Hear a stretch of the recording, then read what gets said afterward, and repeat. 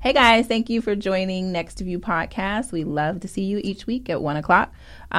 We have a couple of our sponsors in the studio, so I will introduce them in just a few minutes. But we appreciate the Oliver Whalen team from Nova Home Loans helping us bring you the podcast every single week.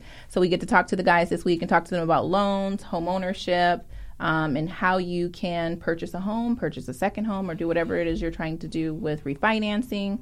So we'll get into that during the show. We also want to say thank you to Yvonne Hunter from Platinum Home Warranty. If you guys are looking for a home warranty, maybe you have one that's expiring, maybe you purchased your home last year, make sure you reach out to Yvonne. And we always love Security Title, who helps us with all of our escrows. Jeremy Eaton, if you have any needs, reach out to him. Our preferred escrow officer is Elva Palmer. So we don't want to keep you guys waiting too much. I know you guys have been curious about, purchasing a home, what to do with equity that you have in your home if you don't want to move. So that's why we brought Ryan and Justin in the studio to talk to us about that. How you guys doing today? We're great. Thank you, Tia. We're doing good. Thank you. Thanks for being on. Absolutely. And before we start, we want to give a shout out to Carmen Nystrom. She's on our team. She was supposed to be here today, but she was in a little bit of a car accident yesterday and is laying in bed. So, Carmen, we love you. Carmen, I hope you guys are doing well and the kids are safe. I saw the pictures. Yeah, bad. Goodness. Pretty bad, but and even the nice big SUV saved them. Right. So yeah, and what did you tell her to do right before? Share the thing. Share the podcast. Share the podcast. We'll still have her working. I know. That's how tough she is. She's in bed. She's like, I just want to do stuff. Yeah. See, and that's how she is with clients too. Just so you guys know. Yes, she's phenomenal. So since we brought Carmen up, one of Mallory from the team, she sent Carmen a buyer to pre-qualify, and I think it was like 11 o'clock at night. She did not expect a response, but Carmen responded to her in like 2 minutes. So you guys, from what she says, she doesn't sleep, but she tells us maybe she doesn't. She tells us like 4 or 5 hours a night. She's dreaming of her next remodel project. Yes, she is very good at that stuff. Yeah. No question. So we wanted to have you guys on. You were on as guests before, yes. So we got to know you a little bit there. Anything new happening in the world of mortgages right now that... One thing that's probably in the last 90 to 120 days that's changed is interest rates have actually inversed, and they've came back down. And so they're about the lowest they've been in the last 12 months. So we have seen an improvement in interest rates, which is definitely... Are we supposed to start dancing? Sorry, no. Which is definitely, It's like the Howard Stern show. When you say something, you push the button. It's calmed people's nerves. It's made them feel a little bit more relaxed. That we've seen some reversal in everyday interest rates were climbing for the last half of 2018. So that's a nice reprieve. I know. We don't really expect them to stay, potentially go up a lot this year now that the Federal Reserve has come out and basically said they're going to be super patient and really look at the data, and there's not much inflation. So generally they'll move mortgage rates more than them actually moving short-term interest rates. A lot of times there's that fallacy that if the Federal Reserve is raising rates, mortgage rates go up too. But a lot of times, like he said, it's inverse. It's what the market expects 6 months from now, 12 months from now. And since November, I think 12th, mid-November, they've had a nice rally. They've come down a nice amount. Good. Yeah. We did our monthly newsletter that we send out, and that was the one thing we were telling people about. If you were on the fence because rates went a little bit too high for your comfort and you were waiting for them to go down, now is the time to get back into it because it has happened. Yeah, it has. And it's a good time. They're not, I would say, artificially low because the Federal Reserve's not that involved in the monetary policy and buying mortgage-backed securities like they were in 2008 and 2009. But they're low in the history of interest rates. Yeah. So they will go up at some point. And if you were on the fence waiting for them to come back down, this is a great time. Yeah. Awesome. So I wanted to talk a little bit about the different programs that are available to different buyers. So you'll have first-time home buyers. You'll have people who are looking to purchase a second home, maybe either a vacation property or an investment property. Can we talk a little bit about the different type of loan programs that are available? Maybe start with first-time buyers. Yeah, so first-time home buyer is actually defined as someone that hasn't owned a property in the last 3 years. So you could have owned a property 5 years ago, and now if you haven't owned one in the last 3 years, you're technically defined as a first-time home buyer. Okay. The major advantage there is that on a conventional side, you can do a 3% down transaction versus normally it would be 5% down. Okay. So that's one advantage. And then as far as down payment assistance, most of those down payment assistance programs are open to both first-time home buyers as well as repeat customers. Okay. It just depends upon the credit profile. But that's the main differentiation. It's first-time home buyers, less than 3 years, they haven't owned a property. So the down payment assistance programs, a lot of people think they're only for first-time home buyers, and that's just false. But we've found a lot of people that call us looking for the first-time homebuyer program, the down payment assistance program. After they see the structure of it and the numbers, they can find a way to either come up with a small down payment, 3%, 3.5%, from a gift from a family, or maybe taking a loan from a 401k or something, because these interest rates on those down payment assistance are higher. how much higher? Generally, I would say 1%. I mean, it depends what program, FHA versus conventional, but at least a half to 1%. So you'll, depending on how long the person is going to keep the house, they're going to potentially pay more for it. And what's also important is, right now we're in tax season. So in the next 60 days, there's going to be a lot of individuals, families and otherwise, that are going to get tax refunds. And oftentimes that could be the difference between having the ability to put that money down for their purchase of their home and or pay off some debt that may be lingering to then help them qualify for a down payment assistance program. So we see a lot of people in the next 60 to 90 days that if we can utilize their tax refunds correctly and effectively, we can help put them into a home. Okay. And they are a little harder to qualify for. They have some restrictions that are added on top of normal FHA and conventional rules sometimes, so it's a little bit harder. Okay. But they're great vehicles for some people. If the person doesn't have any money for a down payment at all and no access to it, and they make decent money, can afford the slightly higher payment, they work great for us. We do them all the time. Let me give you a great example. Perfect. So I had a customer that for 2 years has been on the fence. Okay. 2 years. And we worked with her on credit because we have a credit services department. And for 2 years, she was on the fence. And so over the course of 2 years in the neighborhood that she lived in, because her children went to school there, we've watched the average price point go to $220 to over $320. So although she was hesitant about doing a down payment assistance program at the initial, she wanted to save her own money, which is respectful and fine, but she just didn't follow the guidance. And now, unfortunately, she just can't afford to buy in the neighborhood that her children go to school. So now she's forced with a situation where she either A, continues to rent in that neighborhood, or B, her children potentially are uprooted and have to go to a different school. Yeah. And so I think that, oftentimes people get concerned about interest rates, and they are important. Right. But what's really more important is, where do you go to church? Where do you go to school? What's your lifestyle? What's your community like? And so oftentimes I think that's overlooked as to the emotional side of purchasing a home and being stable for your family. And being able to make that happen sooner versus later, because the prices will increase and knock you out of the market altogether. It's a different conversation that we have with someone that owned a house in 1982 than of millennial or first-time home buyers, because they're thinking, hey, I thought rates were in the 3s, and we're saying, hey, they're in the mid-4s. Well, that's high. But if you have someone that owned a house in October 1982 where the rate was 18.2%, we say in the mid-4s, and they're like, wow, that's great. So totally different. So I have a question. So in regards to a first-time home buyer, what would be the difference for them using an FHA loan, 3.5%, versus using a conventional 3%?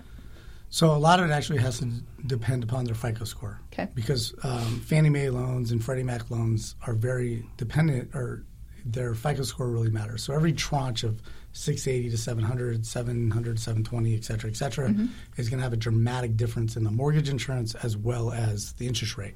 Okay. Versus FHA doesn't really have that big of a delta in the change in interest rate, and the mortgage insurance is the same whether you have an 800 or whether you have a 600. Okay. So it really depends upon the current FICO score position and the debt to income. Okay. So that's probably the most important thing. The advantage of conventional over potentially FHA is that conventional loans, you can drop the mortgage insurance in the future, whereas FHA loan, you can never drop the loan. And that just changed, 2-3 years ago? Almost 3 years now. 3? Yeah. Okay. So And on top of that, FHA has a upfront mortgage insurance premium that gets financed into the loan. Yeah. So most people don't seem to care about it because it's not out of pocket, but Yeah. it does get tacked onto the loan. Then the other thing I was going to add, and this we don't run into this a lot because first-time homebuyers are usually in a certain price point. Mm-hmm. But if it's over that 314 and change, up to 484, that we pretty much have to go conventional because Right. FHA loan limits won't allow it. Okay. And so for an FHA loan, what's the minimum credit score you guys need? So we do down to a 550, Okay. but that's Wow, with that- 10% down. Got it. And then at a 580, it's 3.5% down. Got it.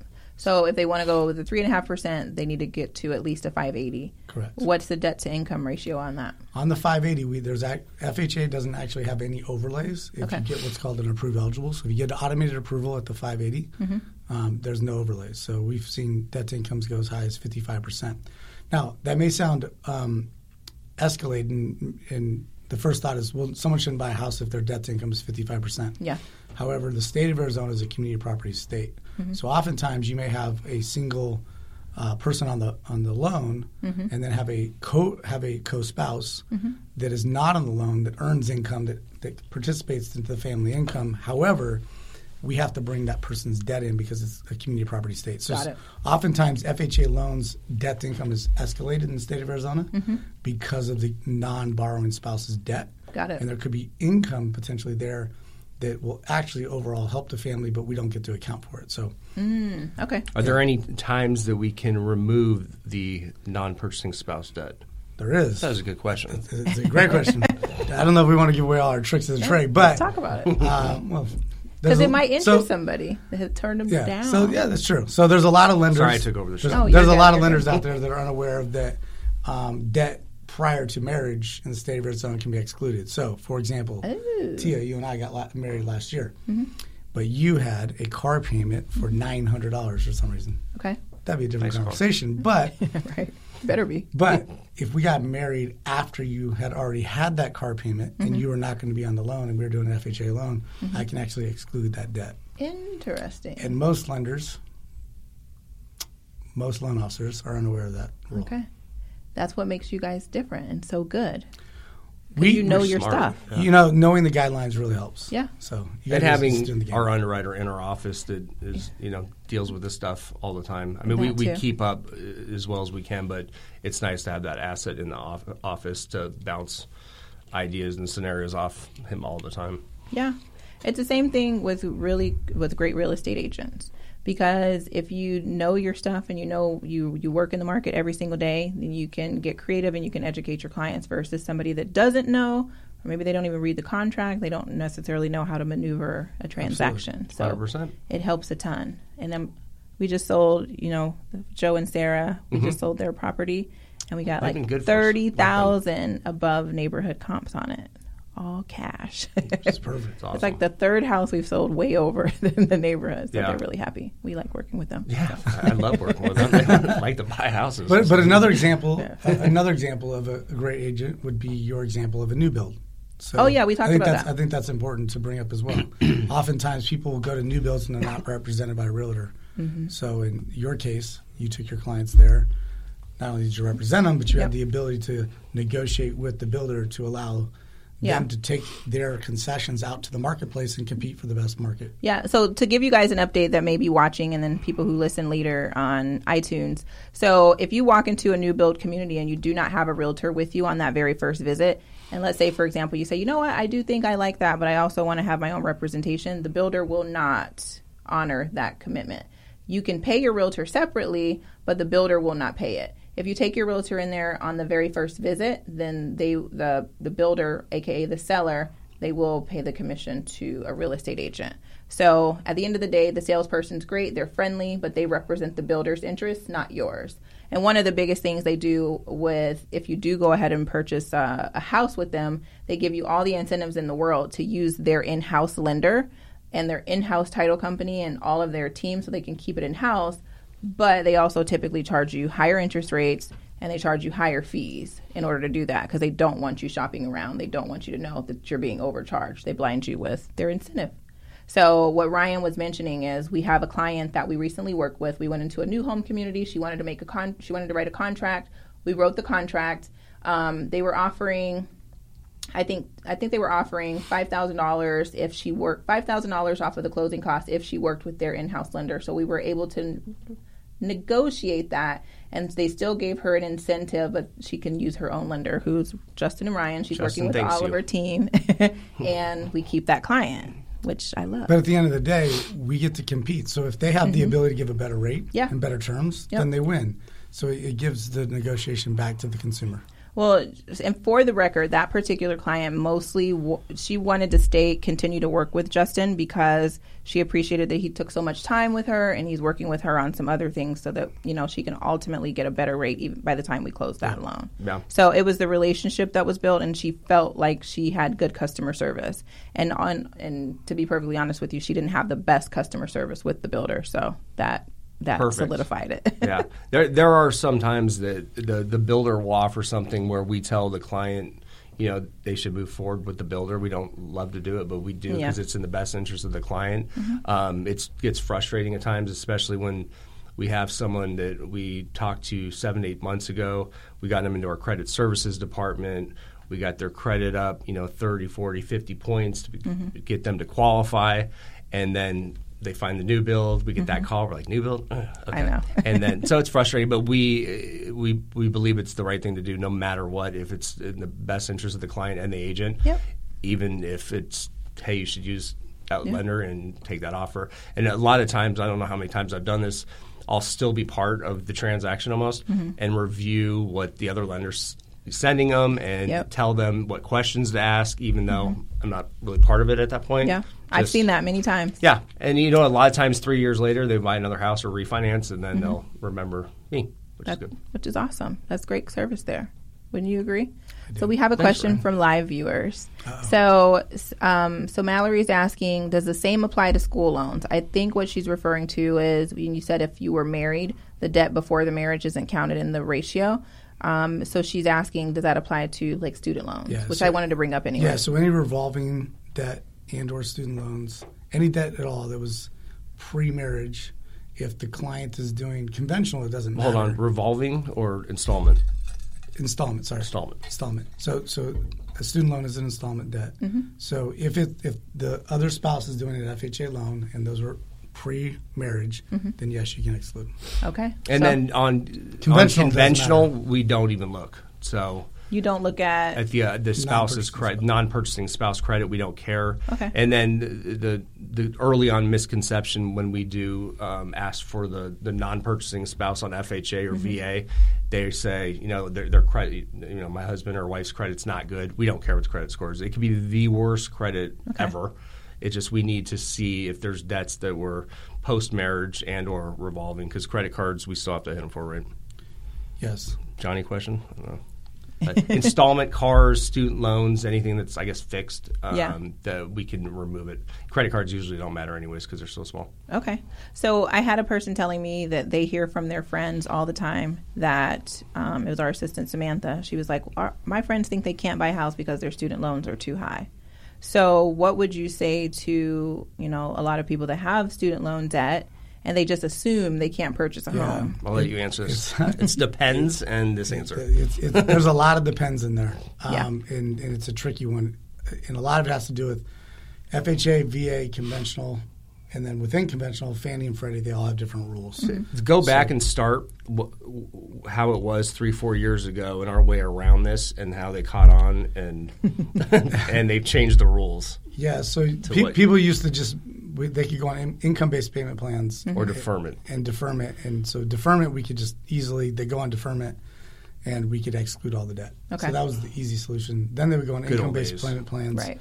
And they could make X dollar amount and they'd be on a super low payment, but it would say income-based payment plan on there, and so we would run into trouble. On their credit report? Yeah. Okay. So now the basic guideline is VA is, FHA is 1% of the outstanding balance. Conventional is actually more lenient in that if they are on a payment plan of some sort, however they calculated it, as long as it shows up on credit, even if I literally had someone that was a dentist. He had like $180,000 in credit card debt, but for some reason he was only paying $180 a month. Okay. Clearly, he's never paying that off. It's actually deferring upon itself. A credit card or student loan? Student loan. Okay. But it didn't say anything about an income-based payment plan. Okay. So I'm able to use the $180. Wow. Even though it's $180,000 balance. We know that doesn't make mathematical sense, but that's the guideline. Got it. So a lot of it depends upon what type of loan and how it's reporting. Got it. Okay. And if a person just assumes that they can't get a loan because they think they have a high student loan, would you recommend they still call you and see and talk to you, the professional? Yeah, 100%. Because oftentimes what we need to do at that point is we need to analyze, do they potentially need to look at a consolidation? We don't do consolidation of student loans, but do they need to look at a consolidation? Is there another solution outside of that realm anyways, with either a spouse or someone else, or what's called a non-occupant co-borrower, where maybe a family member can co-sign, and that can be done on both conventional and FHA. Okay, very good. And you guys would counsel them on all those things. We do it on all of it. Awesome. And a lot of times the answer is not right now, but at least they know what the answer is and what they need to work towards, so they have a goal to achieve in the future. Yeah. So. That's what we always tell people. We prefer you guys to talk sooner versus later. So, for example, yesterday we were speaking to a woman. She's going through a divorce, and she said, I have no established credit. She said, my credit score, she said, I just got a car. That was literally the only thing on my credit, and I have a 512 credit score.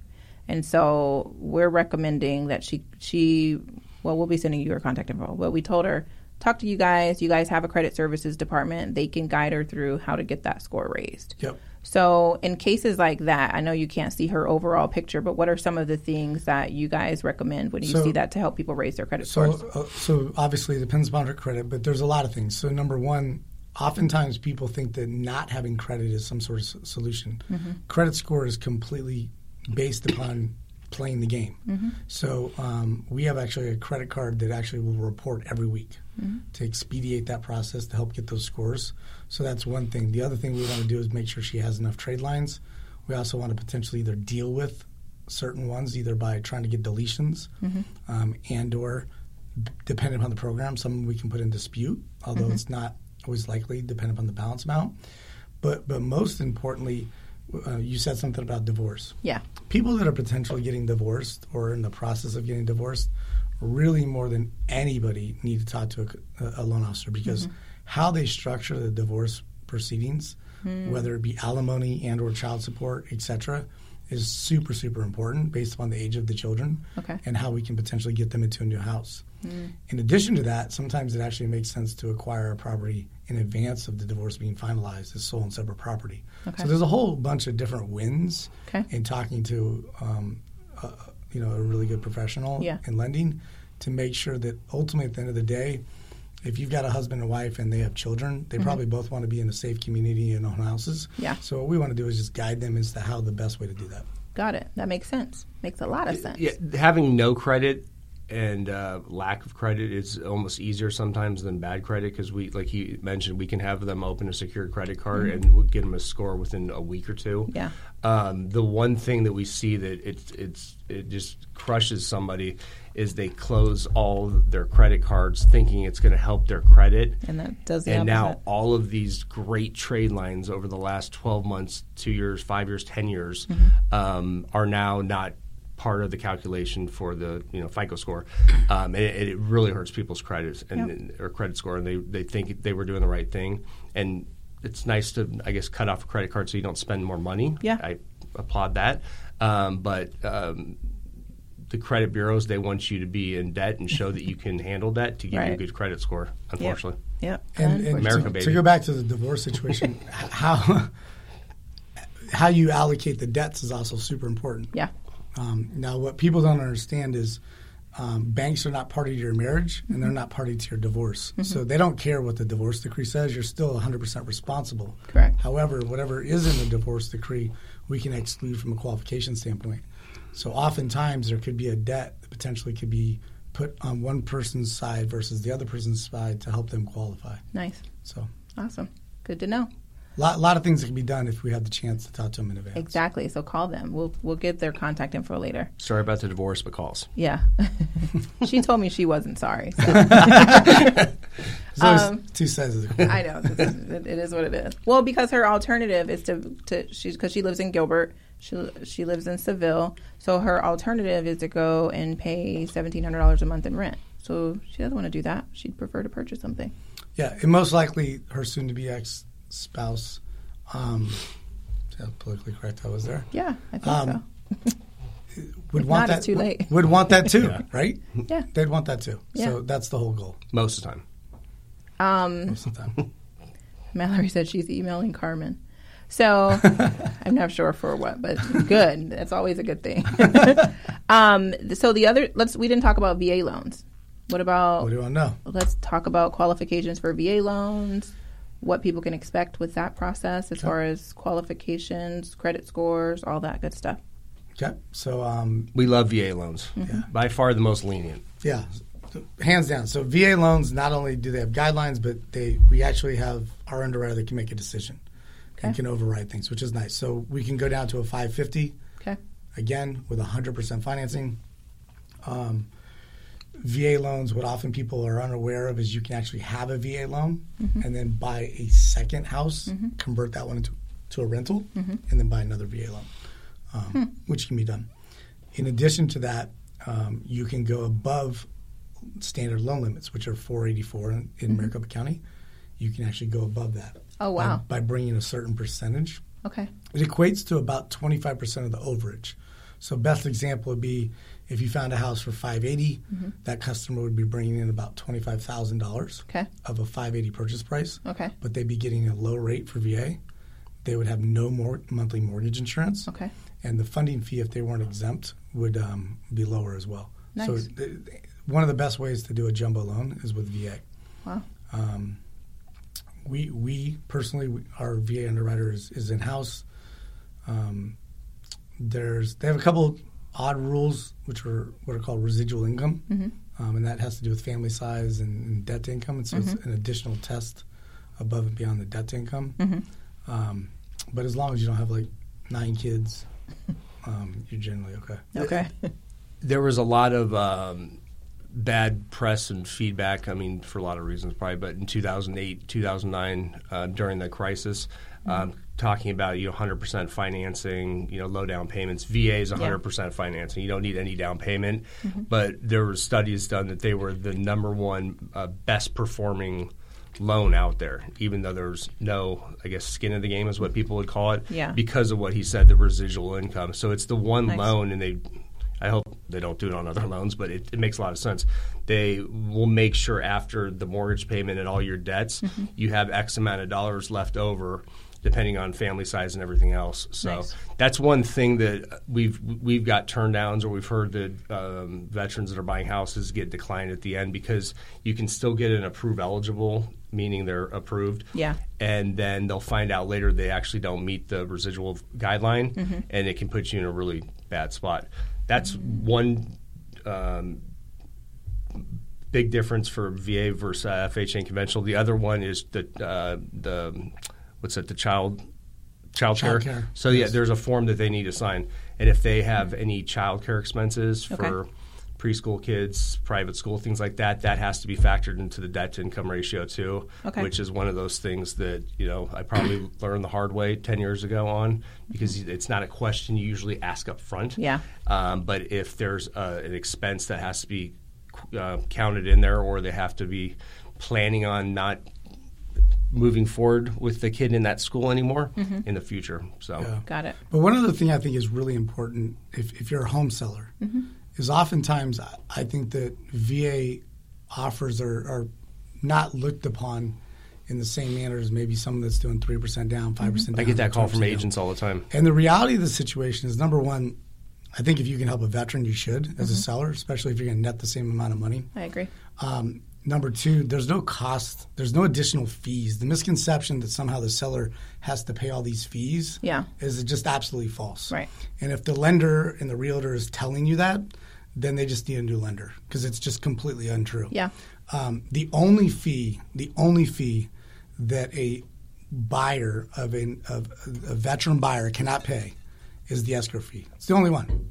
And then that's the one that it's written in the contract that. But a good lender just covers it for him. Correct. That's what I was going to say. And I was going to say that. Yeah. What I was going to say is if it's a good agent and it's a good lender, they have a good team in place and they know that. Absolutely. Unfortunately, a lot of realtors don't know that that's in the contract.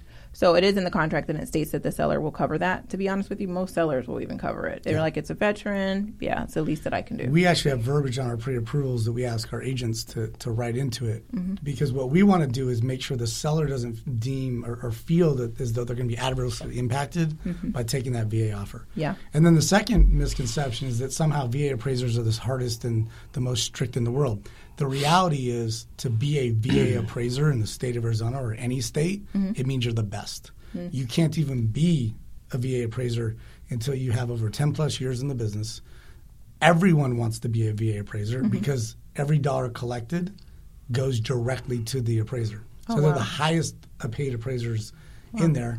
And then secondly, if they have a problem with the value or the condition of the property, they issue what is called Tidewater. So they notify you and the listing agent, and they say, hey, look, I see they're trying to buy the house for $300,000. I'm just not quite getting it. Give me something I'm not seeing. Yeah. And they give you 48 hours to do that in advance of even delivering the appraisal. It's hands down the best process out there. Yep. And for home sellers that are worried about that, we should do that. That's part of your consultation with your realtor that you should have up front. You should have a very comprehensive plan on what to expect based on where you're priced in the market. It should be good comps. And then you should also know what to expect if you get this type of offer, this type of offer. And so that's why when we go to escrow, our escrows usually stick because we plan for every case scenario and there are no surprises. So we like that. It's very important. All right. So how do people reach you guys? If they want to call you, if they want to apply for a mortgage, if they want to just ask questions, how can they get a hold of you? So most people just give us a call at 480-821-2577. So, or just Google us, OliverWhalenTeam.com. Are you on the first page? We should be. I think there is a guy named Oliver Whalen somewhere, but we should be the first hit at this point. That is hilarious. OliverWhalenTeam.com, yeah. And then the 480-821-2577, that's to our office. So in situations like right now where you told me I'm not allowed to look at my phone, Shay Lee, our assistant's there, and she's kind of the quarterback and knows, where to direct. She can answer the question. If they're looking to get pre-approved, either have Carmen or Chris do it, or, just take a message and then we can call back when we race back to the office. Okay, perfect. Is there anything you want to leave people with as we wrap up? Yeah, just use us for advice. I think planning is something that's just not utilized enough anymore.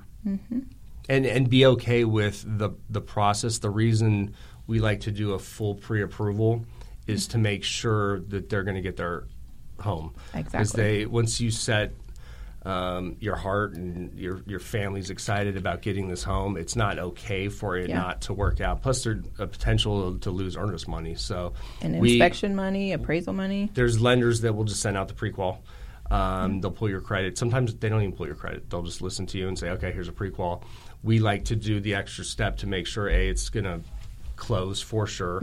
And then the other reason is because once they find that property, we can move super fast. And if we have to close quick, we have everything that we possibly need from them. We know it's going to go through. We've already vetted the file with our underwriter if we had to. It goes a lot faster, smoother, and that's the part that everyone remembers is that escrow. Yep. And it's my favorite part, and that's why I love working with you guys. And that's why I always tell people, okay, I know you've come in with this pre-qual from who you're working with, but let's let our guys look at it too, just to make sure that we don't have any surprises. And usually they say, we love them. We'll want to work with them instead. So thank you. Thank you for making me look good. We appreciate it. Yeah, thank you for using us as a resource. All right, guys. Thank you so much for tuning in to our podcast this week. Thank you to our guests, Justin and Ryan. As you guys know, I always say they're an extension of our team. We appreciate them assisting our clients and helping us bring the podcast every week. But honestly, aside from the podcast, I'm just glad that I have them as a resource. So the A team is with me, them with our teams, and we're happy to help you every single week. So if you guys need them for your refinancing needs, for your new home needs, Even if you're buying a new build, contact Justin and Ryan. And if you're looking for a home warranty, contact Yvonne Hunter with Platinum Home Warranty. Or if you have any questions about any type of coverages, you foresee that on the horizon in the next several months, reach out to them. And for all of your escrows, when you're ready to open an escrow, whether it's with me or maybe by some stroke of bad luck, you're working with a different agent, still over your escrow with Security Title, reach out to Jeremy Eaton. Thanks, guys, and we'll see you next week. Thank you. Thanks, Tia. Thanks. Appreciate it.